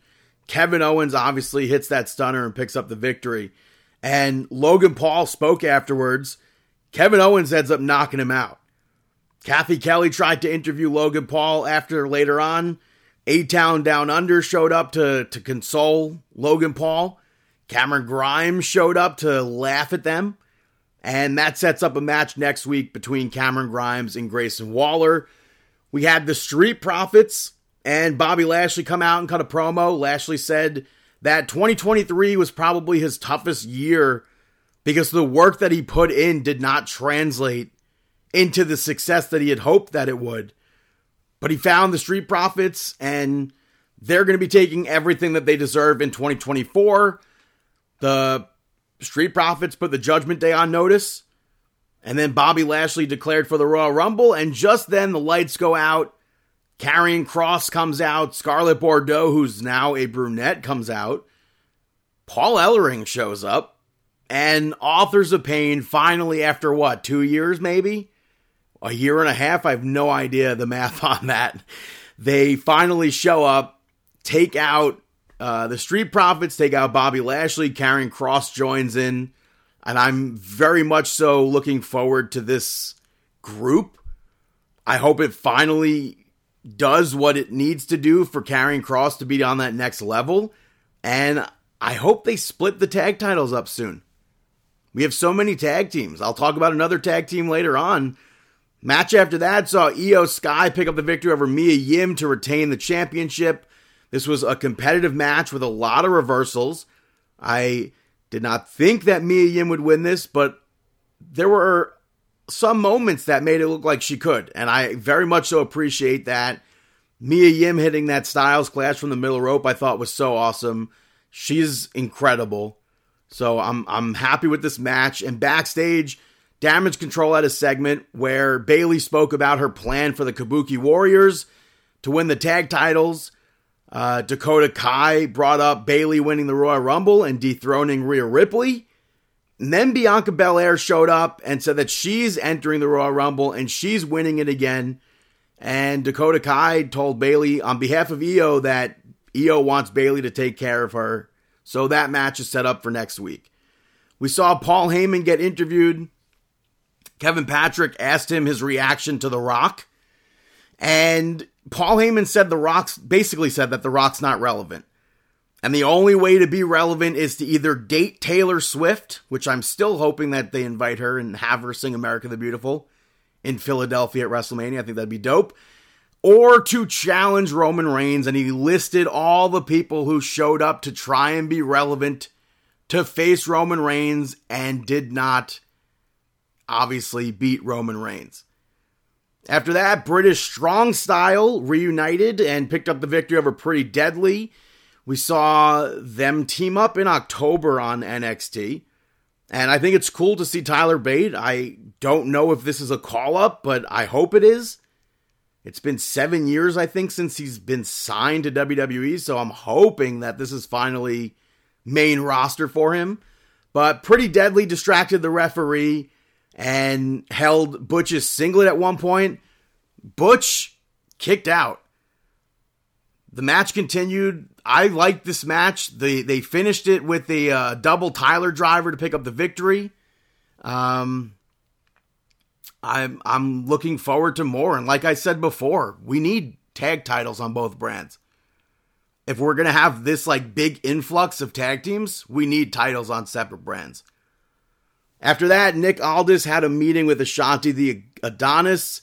Ashanti said that he's been struggling to find a place on SmackDown, but he's hungry. He doesn't want Nick Aldis to feel sorry for him. He just wants an opportunity.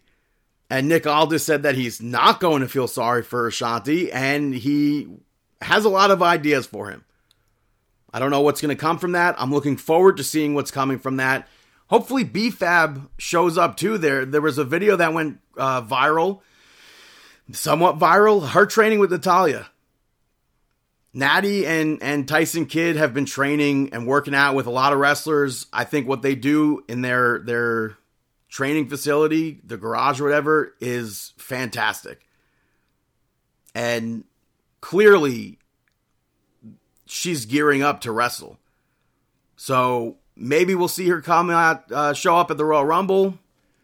Will they continue that storyline with Bobby Lashley? I don't know. We have that whole thing with Scarlett Bordeaux now. Maybe, I don't know. In the main event, we saw Randy Orton versus AJ Styles versus LA Knight. It ended in a no contest. This was to determine who will face Roman Reigns at the Royal Rumble. I thought it was a good match. It was crazy, like all over the place. They were really using the whole no DQ thing in the triple threat scenario. I liked AJ Styles reversing that backdrop from Randy Orton, and then he hit Randy Orton with one on the table after Randy had done that to LA Knight. I liked LA Knight reversing the RKO with the BFT. AJ Styles stopped Charles Robinson from counting in that spot to break that pin. LA Knight got busted open. I'm not sure if it was from the 450 from AJ or not, but I liked AJ like punching the forehead of LA Knight to work the blood, I guess. But AJ Styles went for a phenomenal forearm. Randy Orton rocks him with that RKO out of nowhere, and LA Knight then pulls Charles Robinson out of the ring. That's when the Bloodline showed up. All three of them took out AJ Styles, LA Knight, and Randy Orton. And then Nick Aldis pulled Paul Heyman aside after all that, and he's like, tell Roman he's got a fatal four-way at the Royal Rumble. And I thought that was great, the setup on that. But that is SmackDown. Hey, Chris, got a match of the week? Chris's match of the week. Chris's match of the week. My match of the week, Chris is back here, yep, and I'm going to fangirl out about it more than I did earlier in the show. Adam Copeland versus Christian. No disqualification match for the TNT Championship from World's End was my match of 2023. I said it to somebody, you know, everyone gave out their year-end awards, last week and the week before that, and Adam and Christian said, hold my Molson Ice, and put together a match of the year candidate with the story, with the moments. It was just outstanding. So go back and watch it again because it was great. And now, Brandon, who are you shouting out? Hey, wow, this is Owen Wilson. You're listening to Brandon's Shoutouts. The first shout out goes to Bookie, which is a brand new show on Max by Chuck Lorre. It stars Sebastian Maniscalco and Omar Dorsey, but you have Jorge Garcia in it. Charlie Sheen is also on the show, which is beyond crazy, given that he and Chuck Lorre had that huge public fallout between the two of them for 2.5 Men all those years ago. And also Angus T. Jones makes a cameo. He played Jake on 2.5 Men, so I thought that was pretty cool. But Maniscalco's character is a bookie in Los Angeles, and he goes through all the things, I guess, that a bookie on a TV show or a movie would go through. And the whole season, like I said, it's out on Max, so check it out. My next shout out goes to Killer Khan, who unfortunately passed away last week at the age of 76. He wrestled for the WWE, WCCW, All Japan, New Japan, so many more. He was a top heel in WWE with Freddie Blassie as his manager, which you could watch. I don't know how many matches of his are on Peacock or WWE Network. I feel like there used to be a lot more, but there's matches on Peacock. You could check it out. The Mongolian stretcher match that he had with Andre the Giant in 1981 is on WWE's website. It used to be on Peacock. I don't know. They did away with their hidden gems section, I feel like. So that sucks. But, and then not that I would have known Killer Khan back then, but I feel like the first time maybe any of us would have been exposed to him was in Three Ninjas Kick Back. He was the heel bodyguard in that movie. So go watch his matches on Peacock. You could check him out. I know on YouTube somebody uploaded Three Ninjas. I don't know where else it's streaming. Yeah, Three Ninjas was such a legendary movie from our childhood too, so very unfortunate. Yeah, and then this was the third movie, though, I believe. And then my last shout out goes to Shecky Green, who also passed away this week at the age of 97. He was a comedian who worked the Borscht Belt up in the Catskills, way more famous as a Las Vegas act, and he'd work with people like Frank Sinatra. Elvis Presley was his opening act before Elvis was big, and he was a regular guest and guest host of The Tonight Show with Johnny Carson. You probably would know him, Dave. He played Marcus Vindictus in History of the World Part 1. Yeah. And I feel like we don't have comedians like him anymore. Most likely, we couldn't have comedians like him anymore. But you can look clips of him up on YouTube. There's a lot of clips. There's not great quality clips, but those are my shout outs. Now it's time for our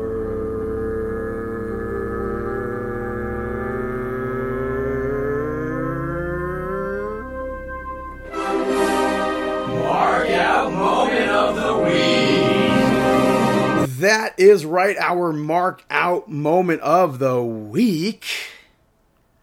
I'm just going to take it. Going to AEW Worlds End was my entire mark out moment. That, just in general, that entire event at Nassau Coliseum, from the audience to the sound of the ring being that it would make, to the entrances, to the matches, to just being there with good people, it was my total mark out moment. Yeah, it was fun. I had a great time doing that as well. I guess sticking with AEW, Willow Nightingale was on the Food Network Super Chef Grudge match this week, where she was paired up with Antonio LaFaso, which I thought was super cool to see. That's all that AEW is advertising. I tune into the Food Network this week, and who else is on the show? It's Jade Cargill. She was paired up with Brian Malarkey, and I thought that was an actual surprise, because obviously WWE can't promote it because she's an AEW superstar on the show, and she was an AEW superstar. Obviously, AEW is not going to promote it because she's in WWE now. So I thought that's pretty cool to see both of them. Yeah. Also, Shotzi Blackheart got married in Las Vegas during the holiday tour, and then showed up to the holiday tour in Vegas in her wedding dress and wrestled in her wedding dress, and I thought that was pretty cool. Yeah, that's pretty awesome. And then, I guess collectively, maybe The Rock showing up. Yeah, maybe? Yeah, The Rock showing up. Yeah, but it just ruins Cody now. Like, I don't think so. Not necessarily, because we do have Chamber. I mean, that's an entire big talk as well. Not necessarily ruins Cody. We'll have to see it play out. Yes. But, that's what I have for the mark out moments of the week.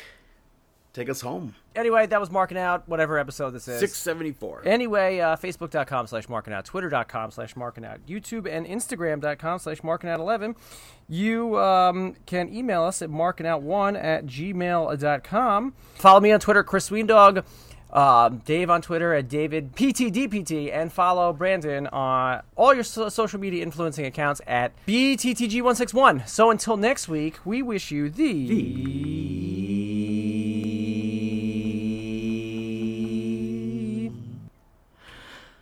best of luck in your future endeavors.